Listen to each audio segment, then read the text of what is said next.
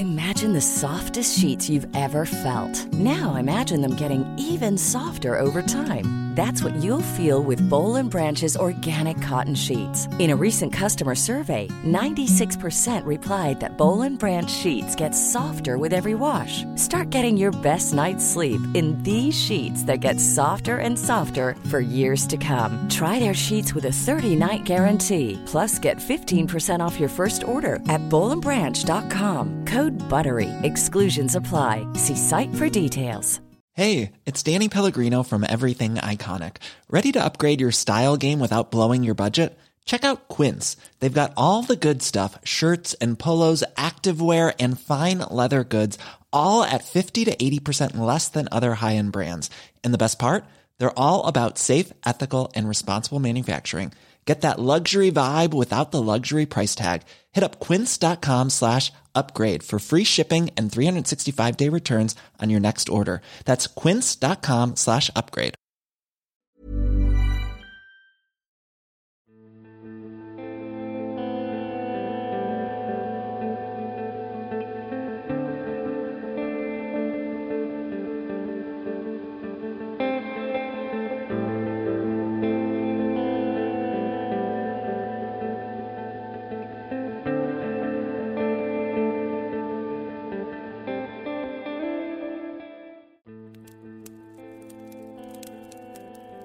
Hello everyone, thank you for joining me around the fireside tonight.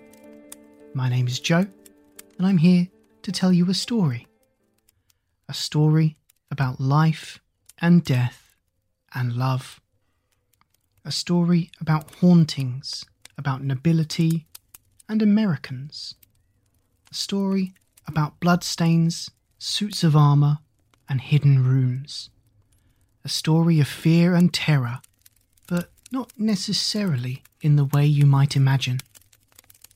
Proudly presenting The Canterville Ghost, written by Oscar Wilde. This was the very first of his stories to be published back in 1887. This was great fun to read, and I sincerely hope you enjoy listening. If you do, please let me know by leaving a like, a review or a comment and subscribing to whatever platform you're listening on. Should you wish to support the channel, the easiest way is to head to talesbythefireside.com/support. While here, you can also listen to every other episode, see every platform we're listed on, and join our mailing list. Every interaction truly does mean the world to this channel. Now please, get comfortable, let go of the daylight, and join me for our story.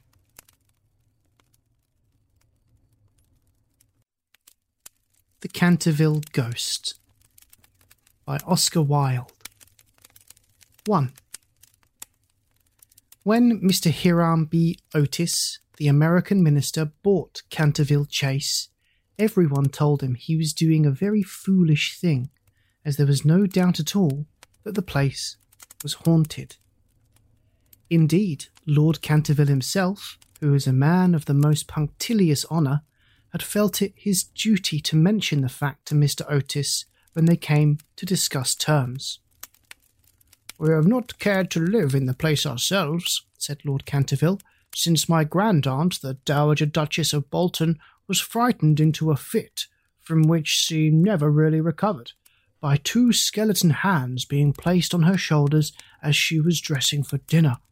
And I feel bound to tell you, Mr. Otis, that the ghost has been seen by several living members of my family, as well as by the rector of the parish, the Reverend Augustus Dampier, who is a fellow of King's College, Cambridge.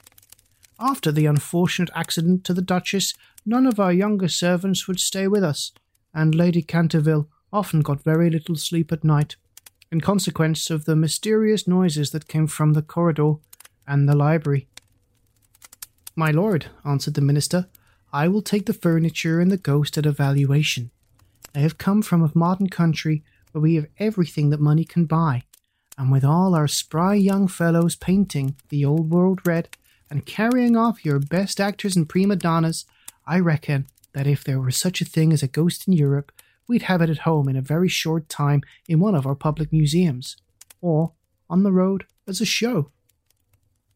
"I fear the ghost exists," said Lord Canterville, smiling, "though it may have resisted the overtures of your enterprising impresarios. It has been well known for 3 centuries, since 1584 in fact, and always makes its appearance before the death of any member of our family." "Well, so does the family doctor for that matter, Lord Canterville.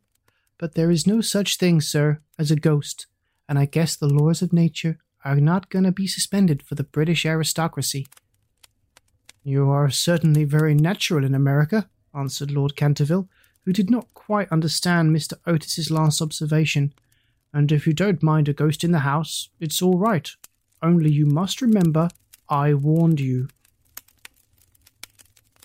A few weeks after this, the purchase was concluded, and at the close of the season, the minister and his family went down to Canterville Chase. Mrs. Otis, who, as Miss Lucretia R. Tappan of West 53rd Street, had been a celebrated New York belle, was now a very handsome middle-aged woman with fine eyes and a superb profile. Many American ladies on leaving their native land adopt an appearance of chronic ill health under the impression that it is a form of European refinement, but Mrs. Otis had never fallen into this error. She had a magnificent constitution and a really wonderful amount of animal spirits.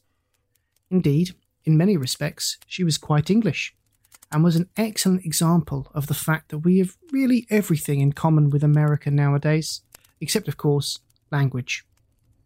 Her eldest son, christened Washington by his parents in a moment of patriotism, which he never ceased to regret, was a fair-haired, rather good-looking young man who had qualified himself for American diplomacy by leading the German at the Newport Casino for 3 successive seasons, and even in London was well known as an excellent dancer. Gardenias and the peerage were his only weakness. Otherwise, he was extremely sensible. Miss Virginia E. Otis was a little girl of 15, lithe and lovely as a fawn, and with a fine freedom in her large blue eyes. She was a wonderful Amazon, and had once raced old Lord Bilton on her pony twice round the park, winning by a length and a half, just in front of the Achilles statue, to the huge delight of the young Duke of Cheshire, who proposed for her on the spot, and was sent back to Eton that very night by his guardians in flood of tears. After Virginia came the twins, who were usually called the Star and Stripes, as they were always getting swished. They were delightful boys, and, with the exception of the worthy minister, the only true Republicans of the family. As Canterville Chase is 7 miles from Ascot, the nearest railway station, Mr. Otis had telegraphed for a wagonette to meet them, and they started on their drive in high spirits. It was a lovely July evening, and the air was delicate with the scent of the pinewoods. Now and then they heard a wood pigeon brooding over its own sweet voice, or saw, deep in the rustling fern, the burnished breast of the pheasant. Little squirrels peered at them from the beech trees as they went by, and the rabbits scudded away through the brushwood and over the mossy knolls with their white tails in the air. As they entered the avenue of Canterville Chase, however, the sky became suddenly overcast with clouds. A curious stillness seemed to hold the atmosphere. A great flight of rooks passed silently over their heads, and, before they reached the house, some big drops of rain had fallen. Standing on the steps to receive them was an old woman, neatly dressed in black silk with a white cap and apron. This was Mrs. Umney, the housekeeper, whom Mrs. Otis, at Lady Canterville's earnest request, had consented to keep in her former position. She made them each a low curtsy as they alighted, and said, in a quaint old-fashioned manner, "I bid you welcome to Canterville Chase."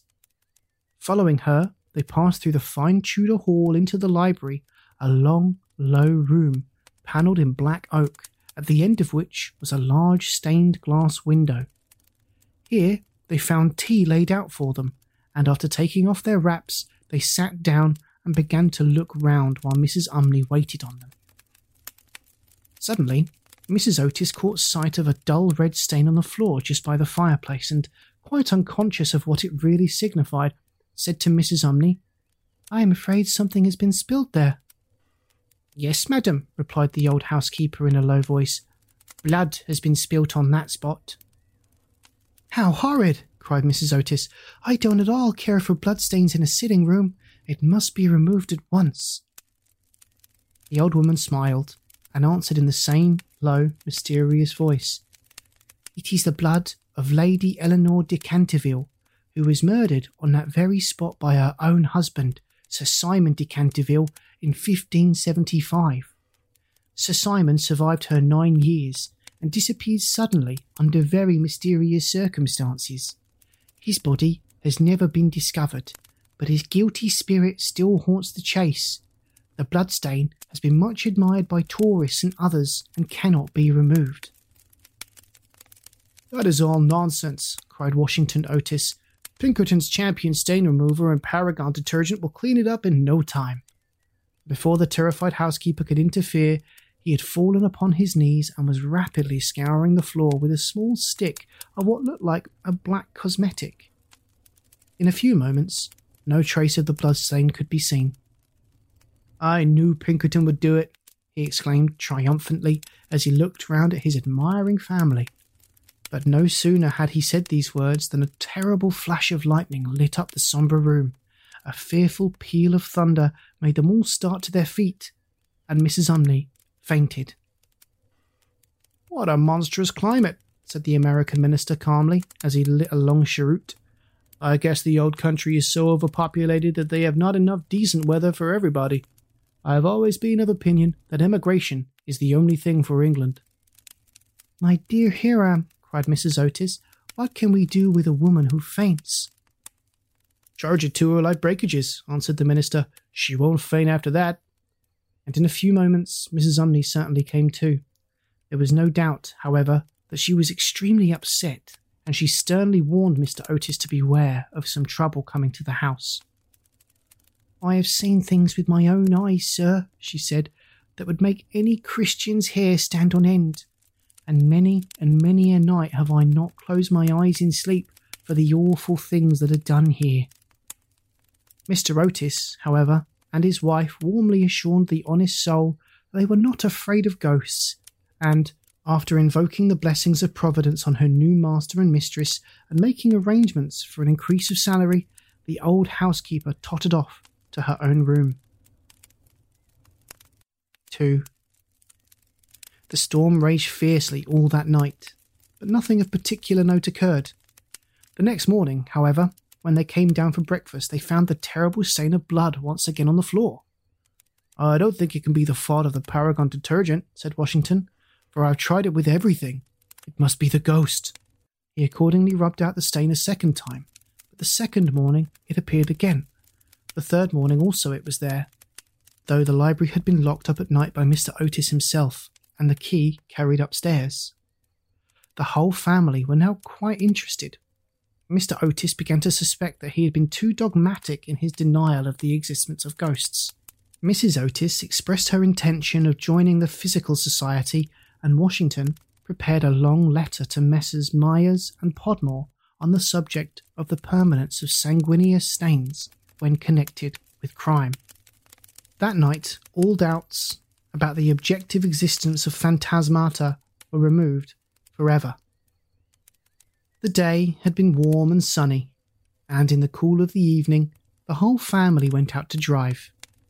They did not return home till 9 o'clock, when they had a light supper.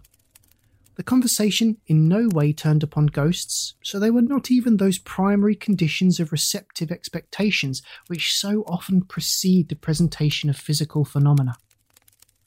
The subjects discussed, as I have since learned from Mr. Otis, were merely such as form the ordinary conversation of cultured Americans of the better class, such as the immense superiority of Miss Fanny Davenport over Sarah Bernhardt as an actress, the difficulty of obtaining green corn, buckwheat cakes and hominy, even the best English houses, the importance of Boston in the development of the world soul, the advantages of the baggage check system in railway travelling, and the sweetness of the New York accent as compared to the London drawl.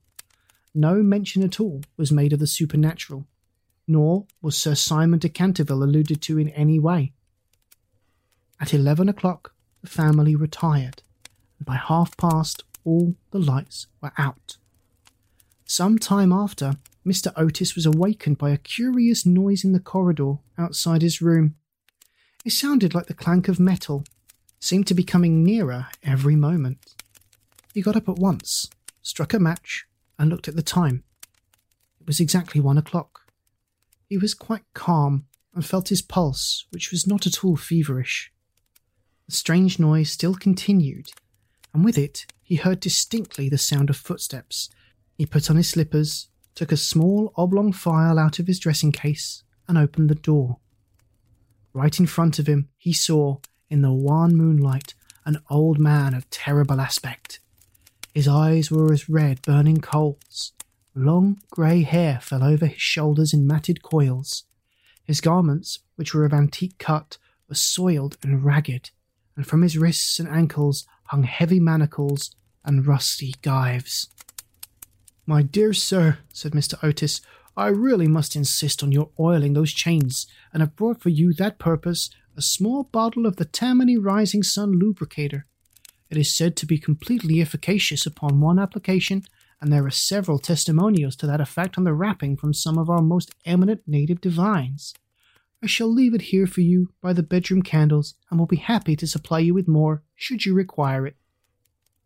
With these words, the United States Minister laid the bottle down on the marble table, and closing the door, retired to rest. For a moment, the Canterville ghost stood quite motionless in natural indignation. Then, dashing the bottle violently upon the polished floor, he fled down the corridor, uttering hollow groans and emitting a ghastly green light. Just, however, as he reached the top of the great oak staircase, a door was flung open. 2 little white-robed figures appeared, and a large pillow whizzed past his head. There was evidently no time to be lost, so, hastily adopting the 4th dimension of space as a means of escape, he vanished through the wainscoting, and the house became quiet. On reaching a small secret chamber in the left wing, he leaned up against a moonbeam to recover his breath, and began to try and realize his position. Never, in a brilliant and uninterrupted career of 300 years, had he been so grossly insulted. He thought of the Dowager Duchess, whom he had frightened into a fit as she stood before the glass in her lace and diamonds, of the 4 housemaids who had gone into hysterics when he merely grinned at them through the curtains on one of the spare bedrooms, of the rector of the parish, whose candle he had blown out as he was coming late one night from the library, and who had been under the care of Sir William Gull ever since, a perfect martyr to nervous disorders, and of old Madame de Tremouac, who, having wakened up one morning early and seen a skeleton seated in an armchair by the fire reading her diary, had been confined to her bed for 6 weeks with an attack of brain fever, and, on her recovery, had become reconciled to the Church, and broken off her connection with that notorious sceptic, Monsieur de Voltaire. He remembered the terrible night when the wicked Lord Canterville was found choking in his dressing room, with the knave of diamonds halfway down his throat, and confessed, just before he died, that he had cheated Charles James Fox out of £50,000 at Crockford's by means of that very card, and swore that the ghost had made him swallow it. All his great achievements came back to him again, from the butler who had shot himself in the pantry because he had seen a green hand tapping at the window pane, to the beautiful Lady Stutfield, who had always obliged to wear a black velvet band round her throat to hide the mark of 5 fingers burnt upon her white skin, and who drowned herself at last in the carp pond at the end of the King's Walk. With the enthusiastic egotism of the true artist, he went over his most celebrated performances, and smiled bitterly to himself as he recalled to mind that last appearance as Red Reuben or the Strangled Babe. His debut as Gaunt Gibeon, the bloodsucker of Bexley Moor, and the furore he had excited one lovely June evening by merely playing ninepins with his own bones upon the lawn tennis ground. And after all this, some wretched modern Americans were to come and offer him the Rising Sun lubricator and throw pillows at his head. It was quite unbearable. Besides, no ghost in history had ever been treated in this manner. Accordingly, he determined to have vengeance, and remained till daylight in an attitude of deep thought. 3. The next morning, when the Otis family met at breakfast, they discussed the ghost at some length. The United States minister was naturally a little annoyed to find that his present had not been accepted. "I have no wish," he said, "to do the ghost any personal injury, and I must say that, considering the length of time he has been in the house, I don't think it is at all polite to throw pillows at him." A very just remark, at which, I am sorry to say, the twins burst into shouts of laughter. "Upon the other hand," he continued, "if he really declines to use the Rising Sun lubricator, we shall have to take his chains from him. It would be quite impossible to sleep with such a noise going on outside the bedrooms." For the rest of the week, however, they were undisturbed, the only thing that excited any attention being the continual renewal of the bloodstain on the library floor. This certainly was very strange, as the door was always locked at night by Mr. Otis and the windows kept closely barred. The chameleon-like colour, also, of the stain excited a good deal of comment. Some mornings it was a dull, almost Indian red, then it would be vermilion, then a rich purple, and once, when they came down for family prayers, according to the simple rites of the Free American Reformed Episcopalian Church, they found it a bright emerald green. These kaleidoscopic changes naturally amused the party very much, and bets on the subject were freely made every evening.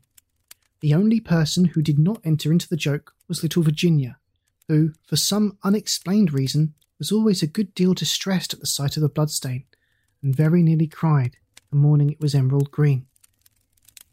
The second appearance of the ghost was on Sunday night.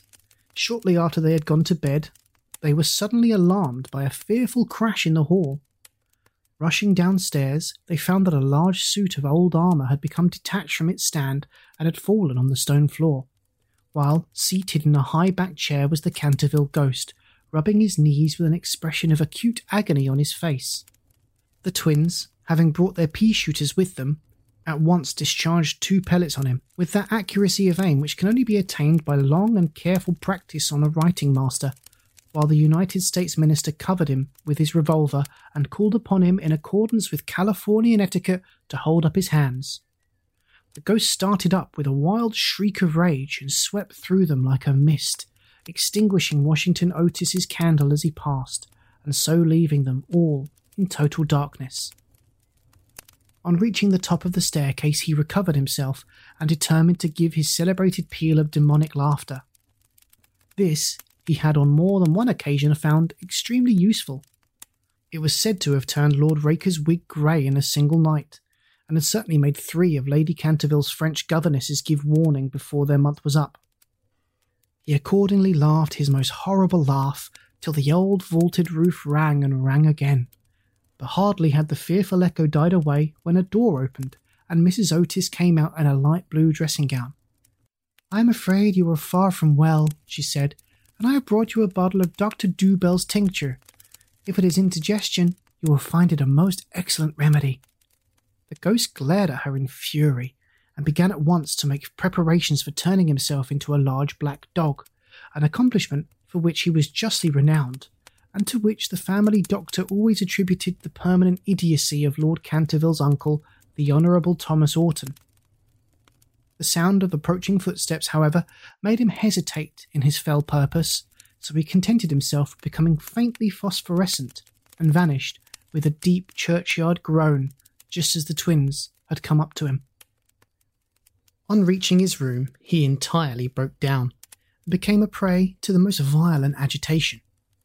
The vulgarity of the twins and the gross materialism of Mrs. Otis were naturally extremely annoying, but what really distressed him most was that he had been unable to wear the suit of mail. He had hoped that even modern Americans would be thrilled by the sight of a spectre in armour, if, for no more sensible reason, at least out of respect for their natural poet Longfellow, over whose graceful and attractive poetry he himself had whiled away many a weary hour when the Cantervilles were up in town. Besides, it was his own suit. He had worn it with great success at the Kenilworth tournament, and had been highly complimented on it by no less than a person than the Virgin Queen herself. Yet, when he had put it on, he had been completely overpowered by the weight of the huge breastplate and steel casque, and had fallen heavily on the stone pavement, barking both his knees severely and bruising the knuckles of his right hand.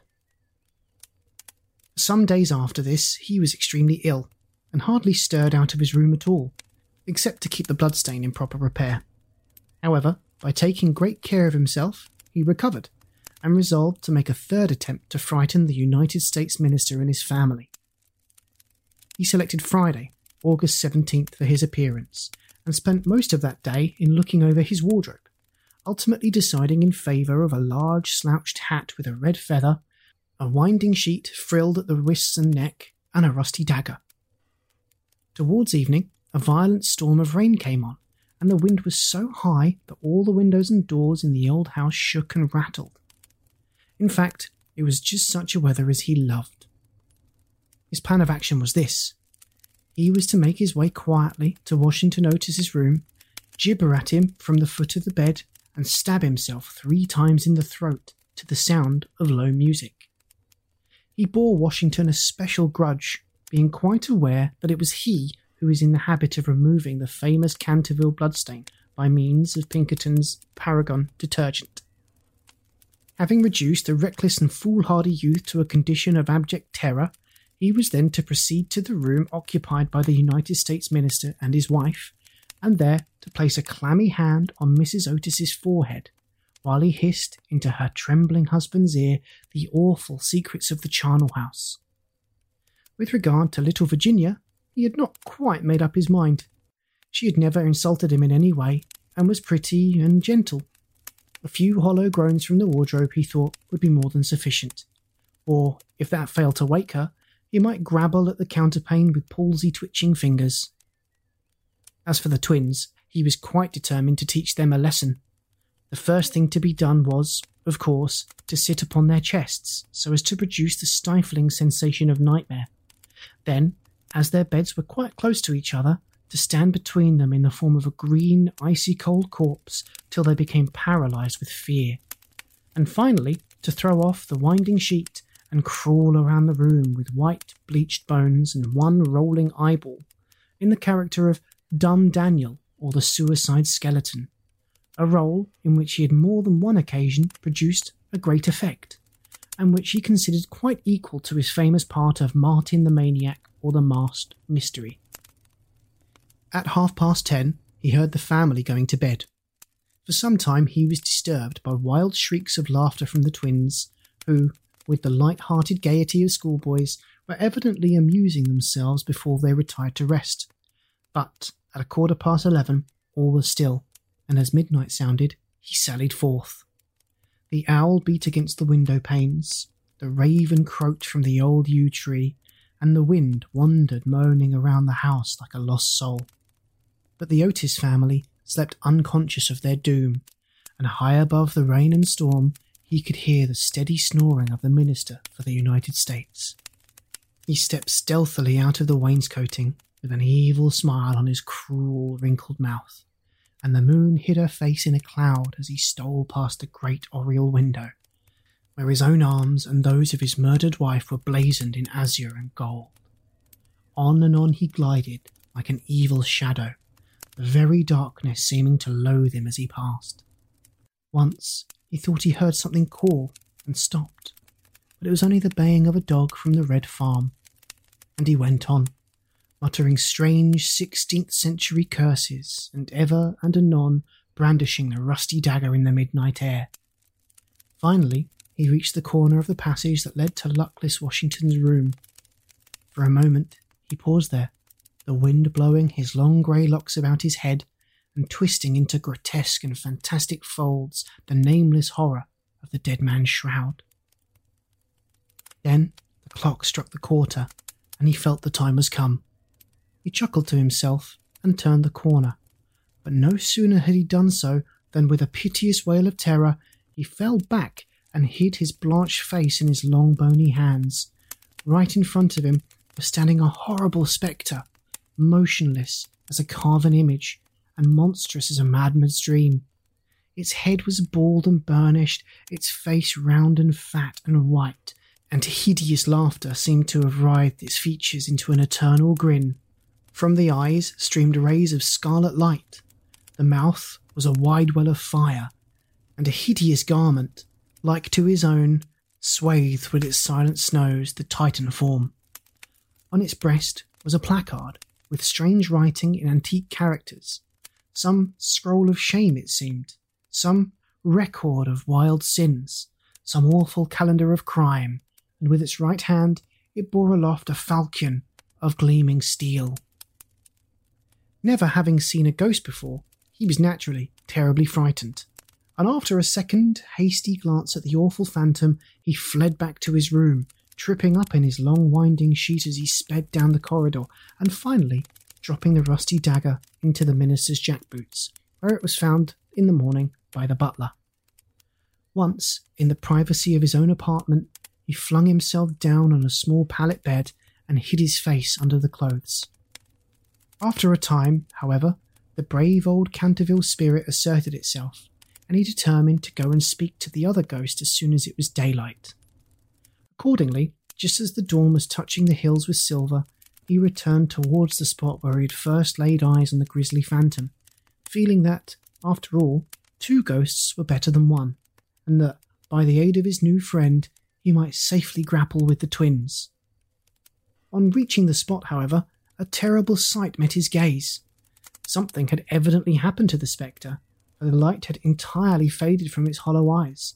The gleaming falchion had fallen from its hand, and it was leaning up against the wall in a strange and uncomfortable attitude.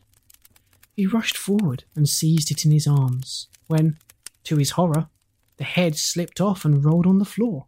The body assumed a recumbent posture, and he found himself clasping a white dimity bed curtain with sweeping brush, a kitchen cleaver, and a hollow turnip lying at his feet.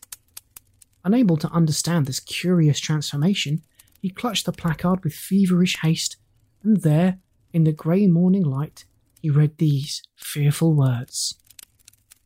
Ye Otis ghost, ye only true and original spook, beware of ye imitations. All others are counterfeit.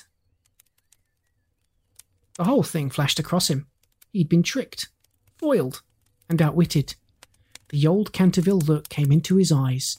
He ground his toothless gums together, and raising his withered hands high above his head, swore, according to the picturesque phraseology of the antique school, that when Chanticleer had sounded twice his merry horn, deeds of blood would be wrought, and murder walk abroad with silent feet. Hardly had he finished his awful oath when, from the red-tiled roof of a distant homestead, a cock crew. He laughed a long, low, bitter laugh, and waited. Hour after hour he waited, but the cock, for some strange reason, did not crow again. Finally, at 7:30, the arrival of the housemaids made him give up his fearful vigil, and he stalked back to his room, thinking of his vain oath and baffled purpose. There he consulted several books of ancient chivalry, of which he was exceedingly fond, and found that on every occasion on which this earth had been used, Chanticleer had always crowed a second time. "Perdition seize the naughty fowl," he muttered. "I have seen the day when, with my stout spear, I would have run him through the gorge and made him crow for me and tweer in death." He then retired to a comfortable lead coffin and stayed there till evening. 4. The next day, the ghost was very weak and tired. The terrible excitement of the last 4 weeks was beginning to have its effect. His nerves were completely shattered, and he started at the slightest noise. For 5 days he kept his room, and at last made up his mind to give up the point of the bloodstain on the library floor. If the Otis family did not want it, they clearly did not deserve it. They were evidently people on a low, material plane of existence, and quite incapable of appreciating the symbolic value of sensuous phenomena. The question of phantasmic apparitions and the development of astral bodies was, of course, quite a different matter, and really not under his control. It was his solemn duty to appear in the corridor once a week, and to gibber from the large oriel window on the 1st and 3rd Wednesdays in every month, and he did not see how he could honourably escape from his obligations. It is quite true that his life had been very evil, but, upon the other hand, he was most conscientious in all things connected with the supernatural. For the next 3 Saturdays, accordingly, he traversed the corridor as usual between midnight and 3 o'clock, taking every possible precaution against being either heard or seen. He removed his boots, trod as lightly as possible on the old worm-eaten boards, wore a large black velvet cloak, and was careful to use the Rising Sun lubricator for oiling his chains. I am bound to acknowledge that it was with a good deal of difficulty that he brought himself to adopt this last mode of protection. However, one night, while the family were at dinner, he slipped into Mr. Otis's bedroom and carried off the bottle.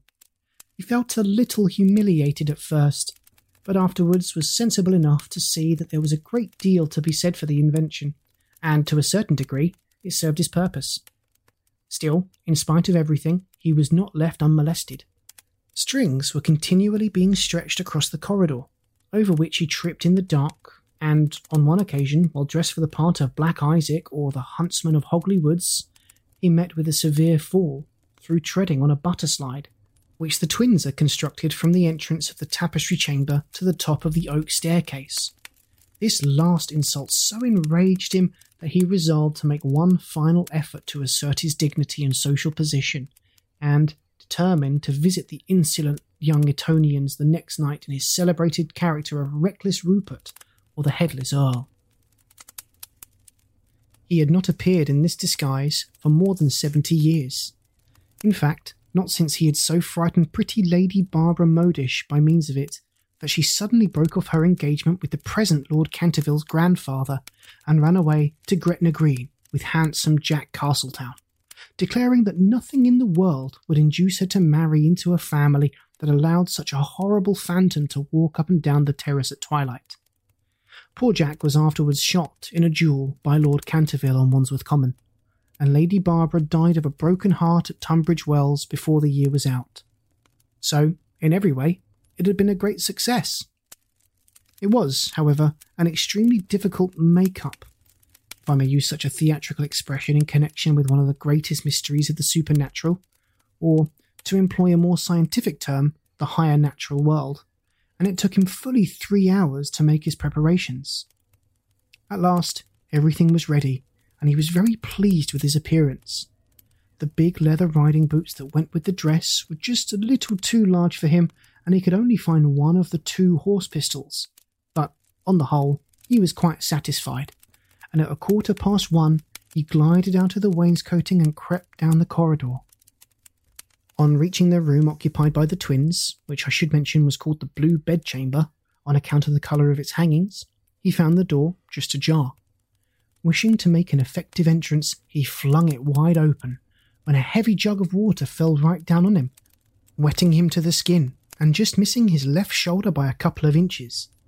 At the same moment, he heard stifled shrieks of laughter proceeding from the 4-post bed.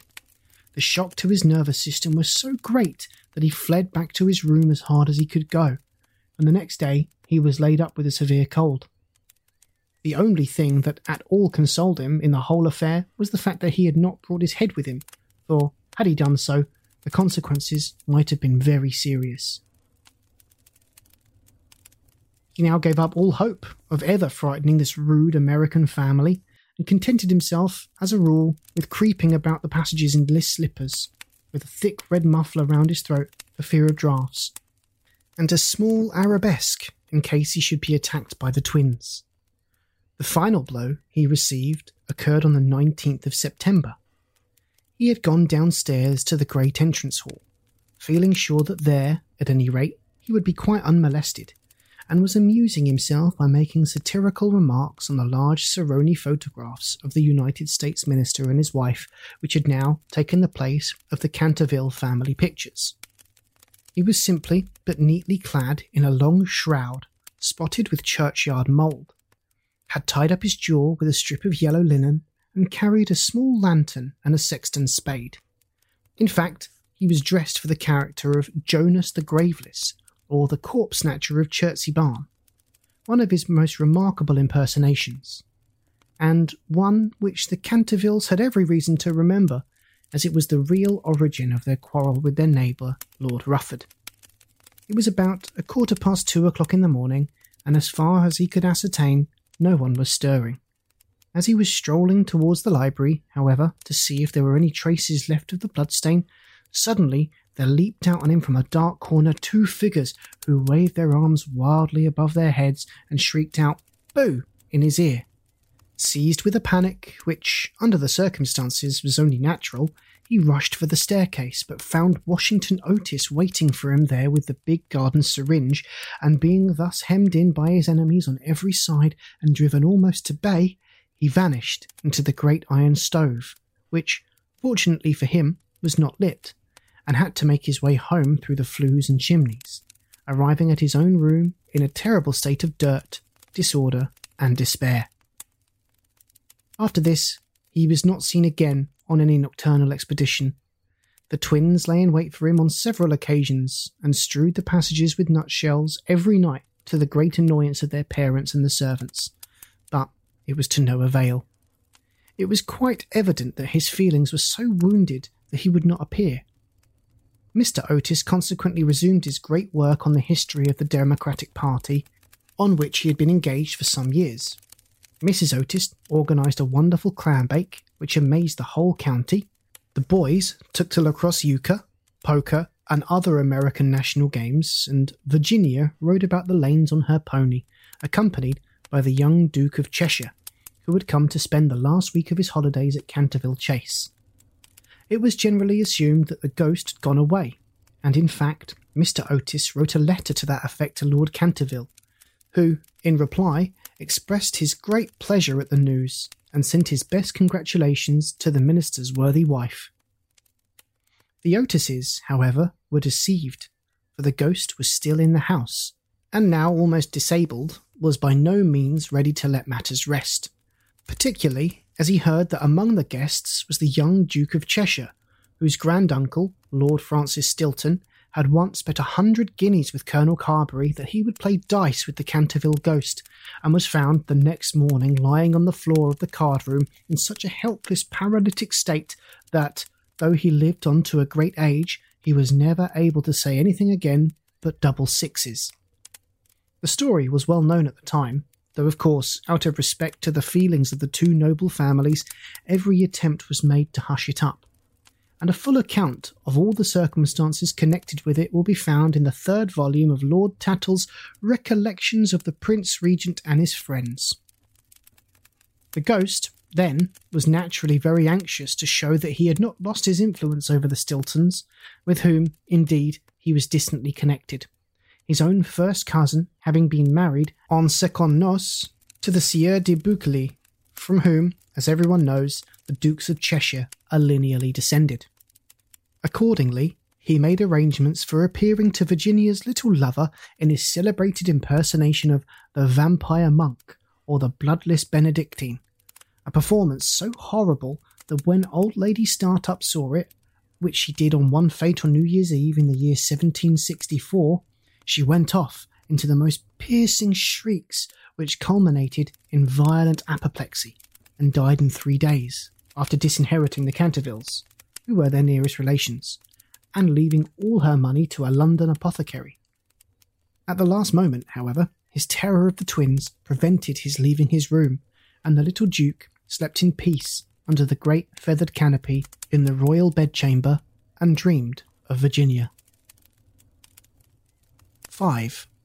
A few days after this, Virginia and her curly-haired cavalier went out riding on Brockley Meadows, where she tore her habit so badly in getting through a hedge that, on their return home, she made up her mind to go up by the back staircase so as not to be seen.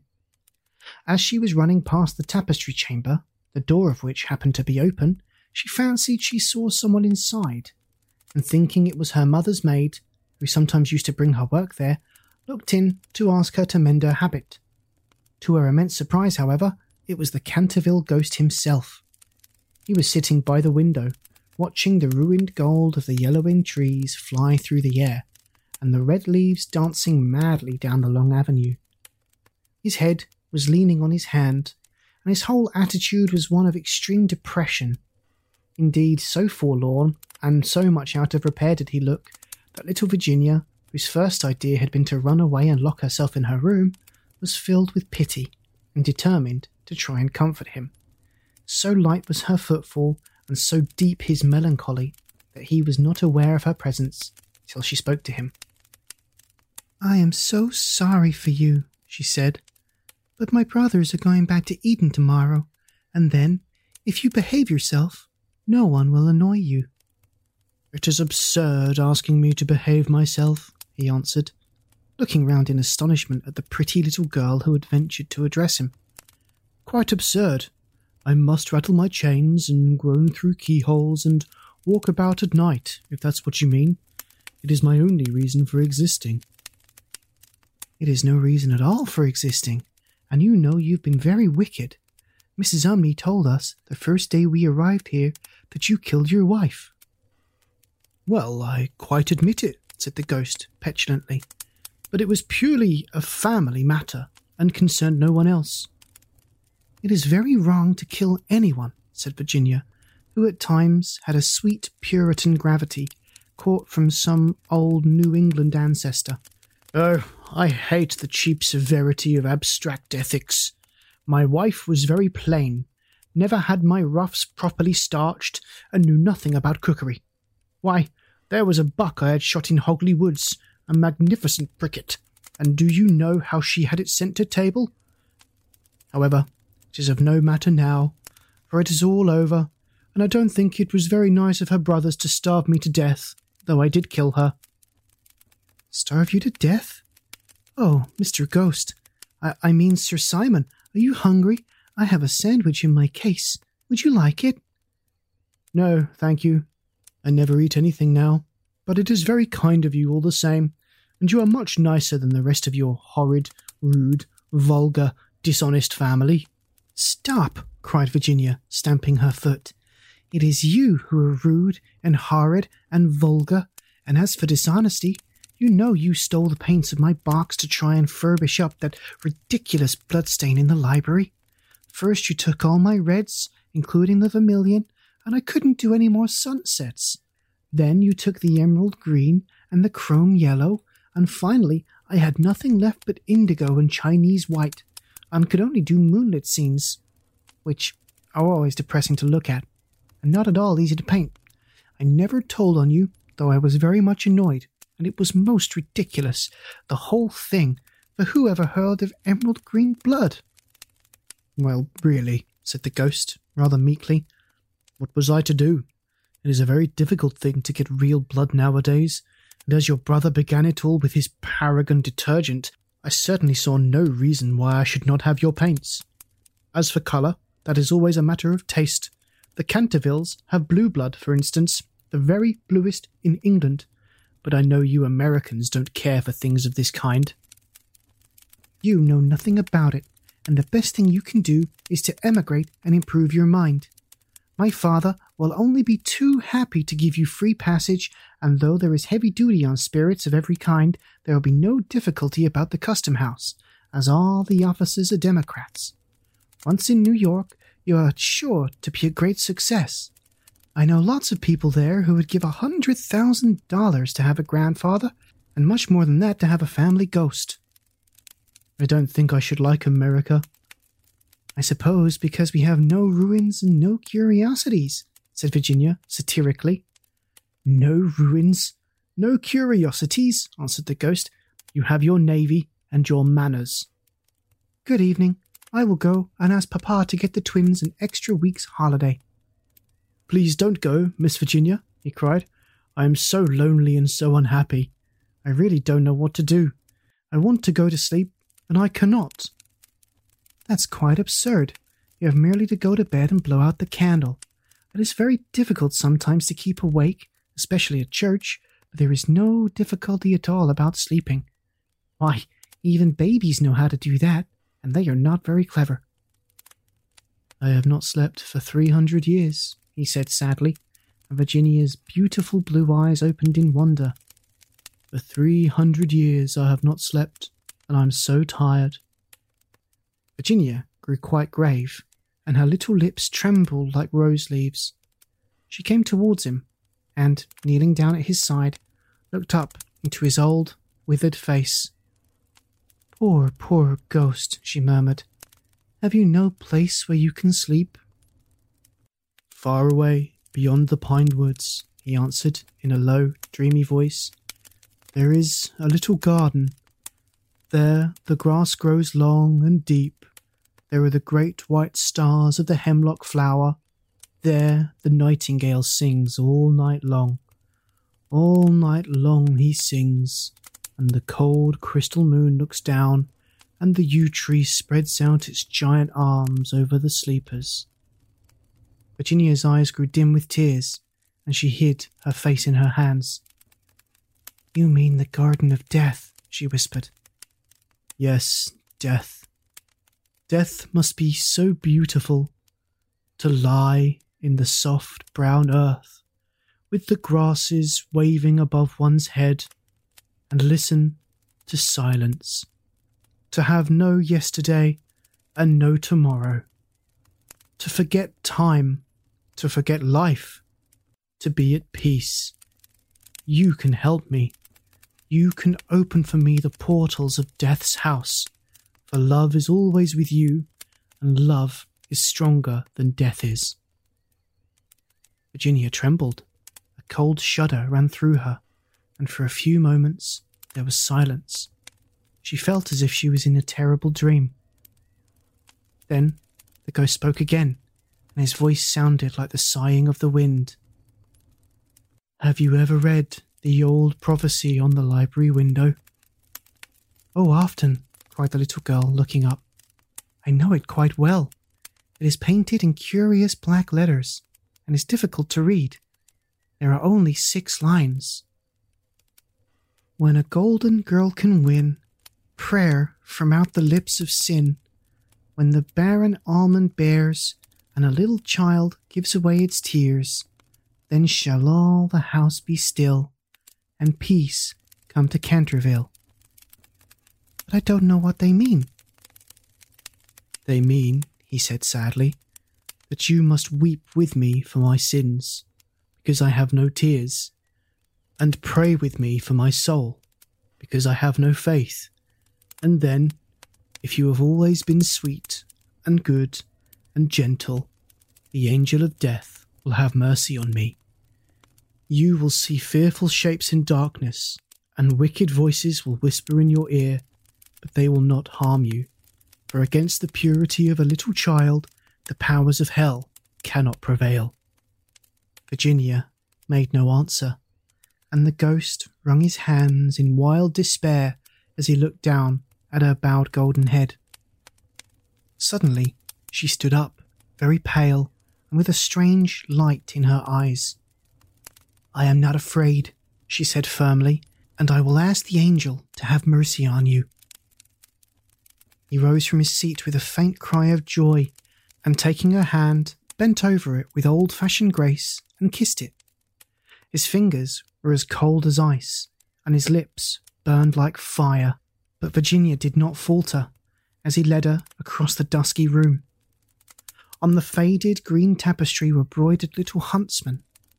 They blew their tasselled horns and with their tiny hands waved her to go back. Go back, little Virginia, they cried, go back. But the ghost clutched her hand more tightly, and she shut her eyes against them. Horrible animals with lizard tails and goggle eyes blinked at her from the carven chimney-piece and murmured, Beware, little Virginia, beware, we may never see you again.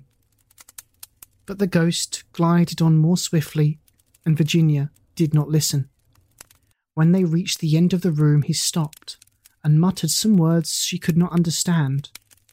She opened her eyes and saw the walls slowly fading away like a mist, and a great black cavern in front of her. A bitter cold wind swept round them, and she felt something pulling at her dress. Quick, quick, said the ghost, or it will be too late. And in a moment the wainscoting had closed behind them, and the tapestry chamber was empty.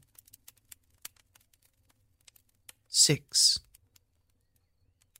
About 10 minutes later, the bell rang for tea, and as Virginia did not come down, Mrs. Otis sent up one of the footmen to tell her. After a little time, he returned and said that he could not find Miss Virginia anywhere. As she was in the habit of going out to the garden every evening to get flowers for the dinner table, Mrs. Otis was not at all alarmed at first, but when 6 o'clock struck and Virginia did not appear, she became really agitated and sent the boys out to look for her while she herself and Mr. Otis searched every room in the house. At 6:30, the boys came back and said they could find no trace of their sister anywhere.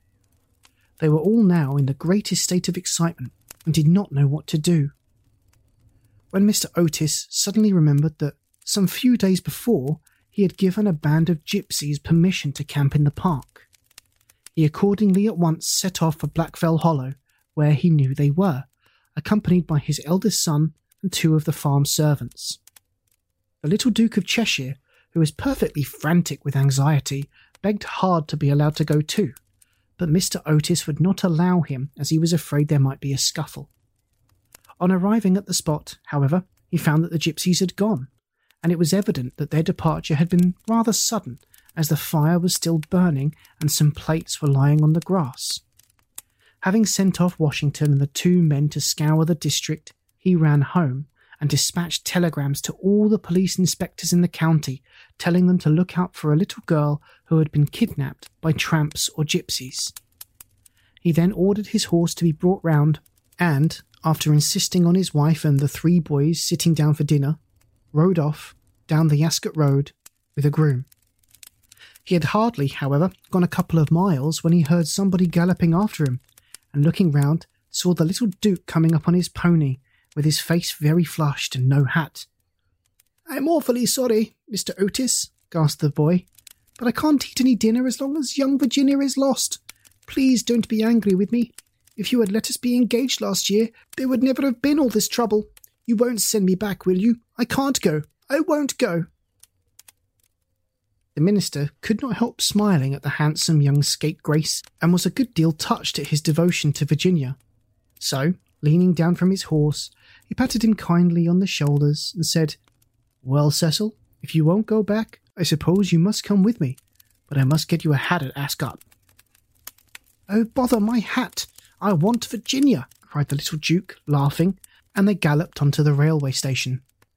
There, Mr. Otis inquired of the station master if anyone answering to the description of Virginia had been seen on the platform, but could get no news of her. The station master, however, wired up and down the line and assured him that a strict watch would be kept for her, and after having bought a hat for the little Duke from a linen draper who was just putting up his shutters, Mr. Otis rode off to Bexley, a village about 4 miles away, which he was told was a well-known haunt of the gypsies, as there was a large common next to it.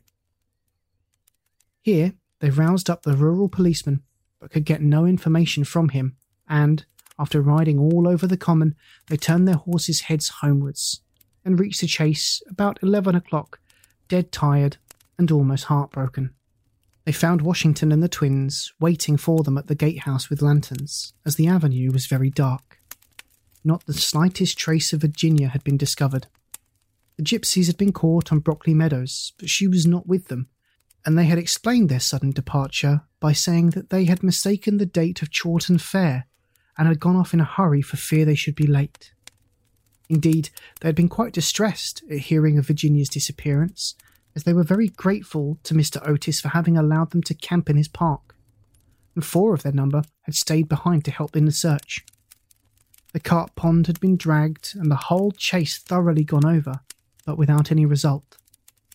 It was evident that, for that night at any rate, Virginia was lost to them, and it was in a state of the deepest depression that Mr. Otis and the boys walked up to the house, the groom following behind with the 2 horses and the pony.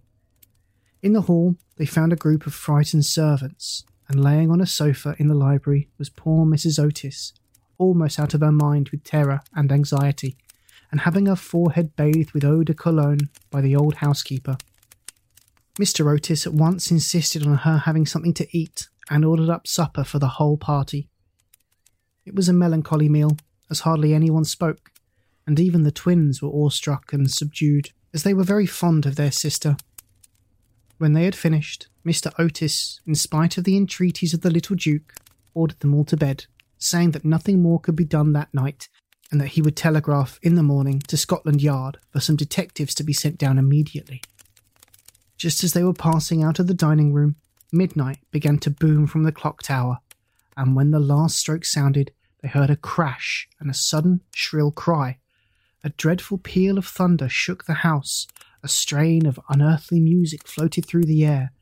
A panel at the top of the staircase flew back with a loud noise, and out on the landing, looking very pale and white, with a little casket in her hand, stepped Virginia.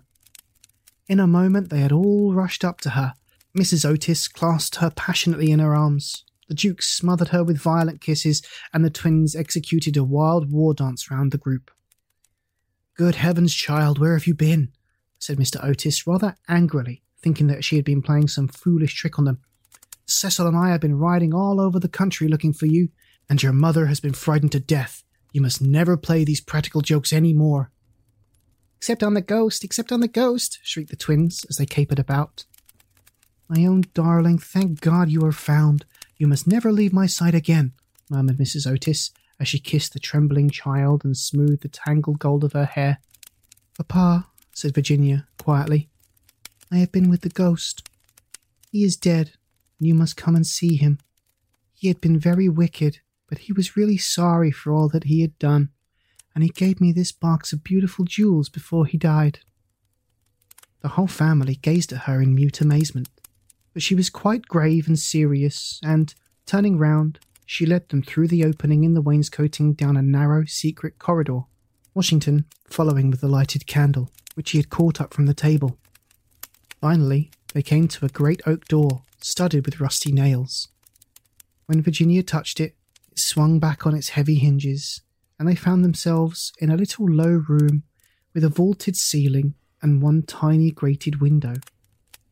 Embedded in the wall was a huge iron ring, and chained to it was a gaunt skeleton that was stretched out at full length on the stone floor, and seemed to be trying to grasp with its long fleshless fingers an old-fashioned trencher and ewer that were placed just out of reach.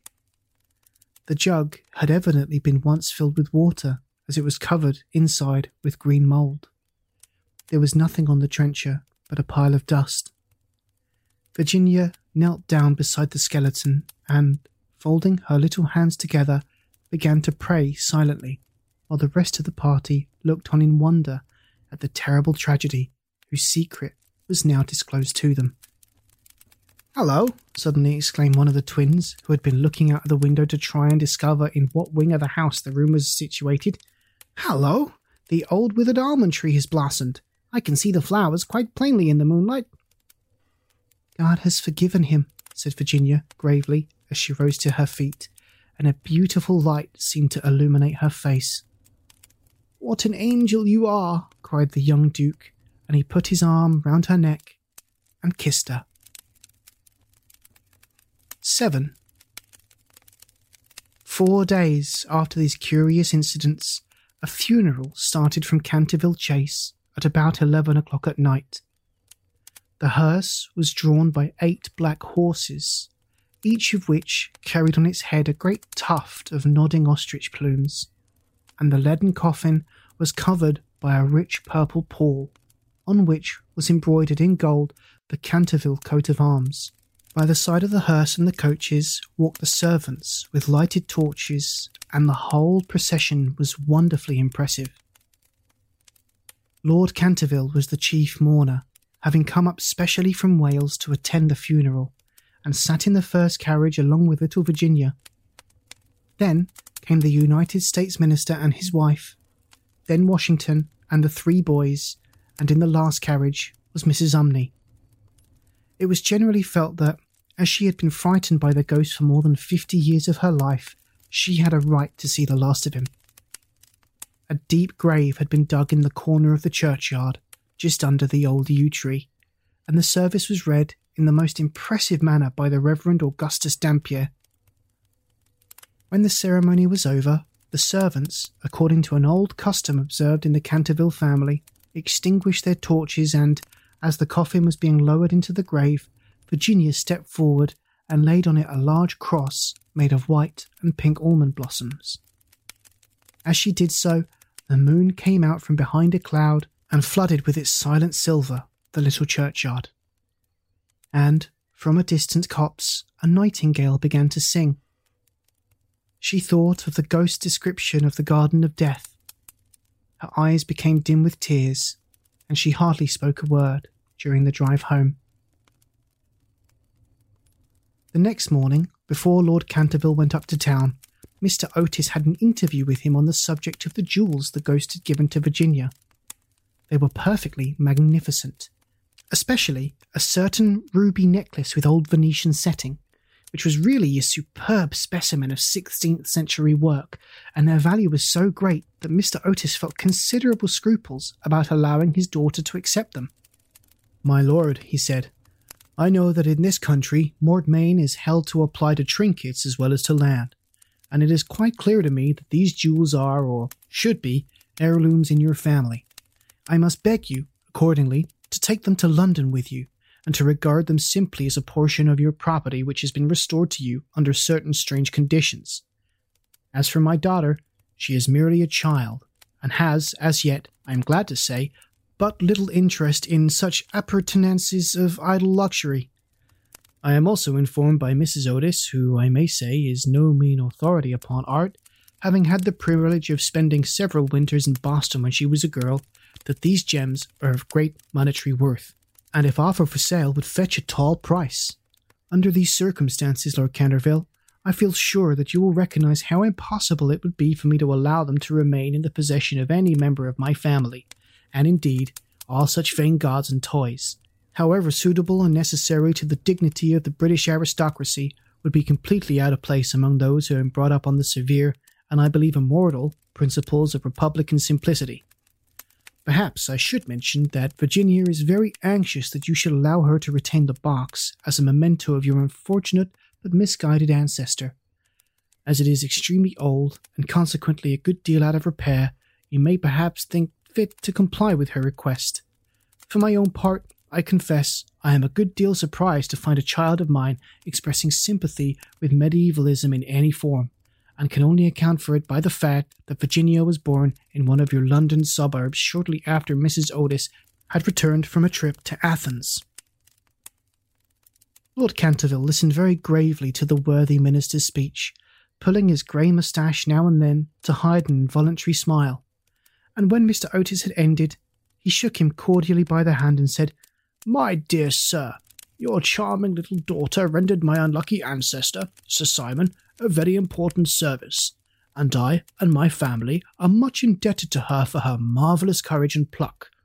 The jewels are clearly hers, and egad, I believe that if I were heartless enough to take them from her, the wicked old fellow would be out of his grave in a fortnight, leading me the devil of a life. As for their being heirlooms, nothing is an heirloom that is not so mentioned in a will or legal document, and the existence of these jewels has been quite unknown. I assure you I have no more claim on them than your butler, and when Miss Virginia grows up, I dare say she will be pleased to have pretty things to wear.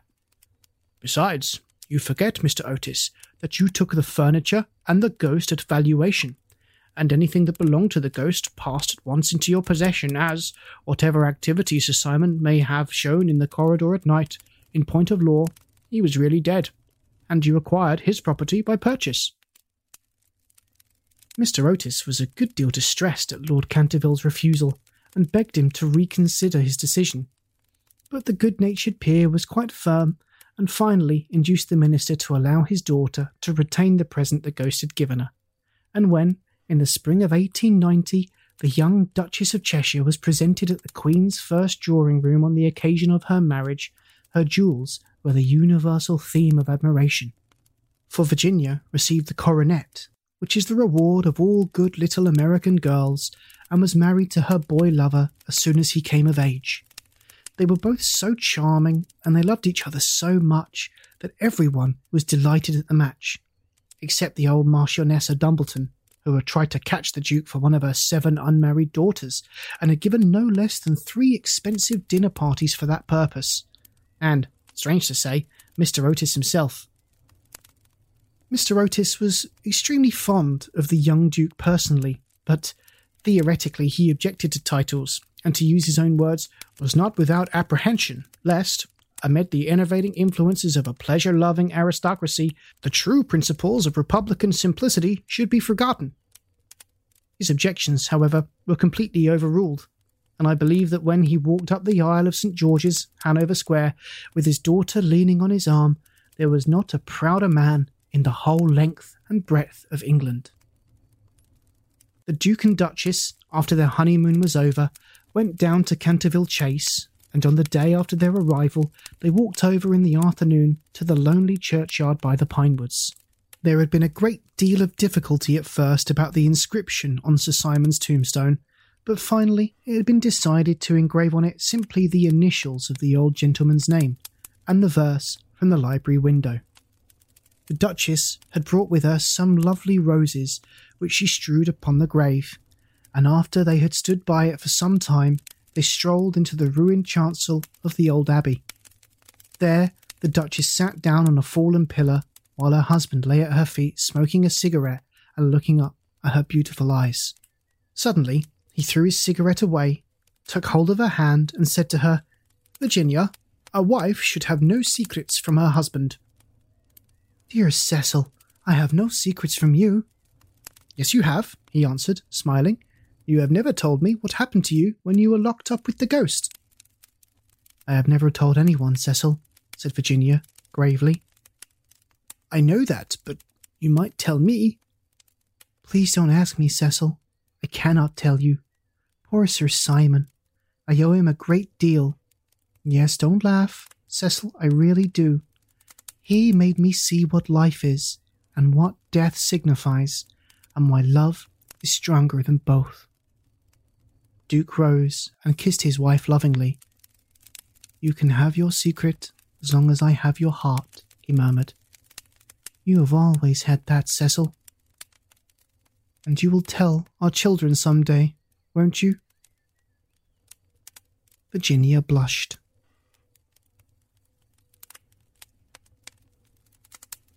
The end. Good night.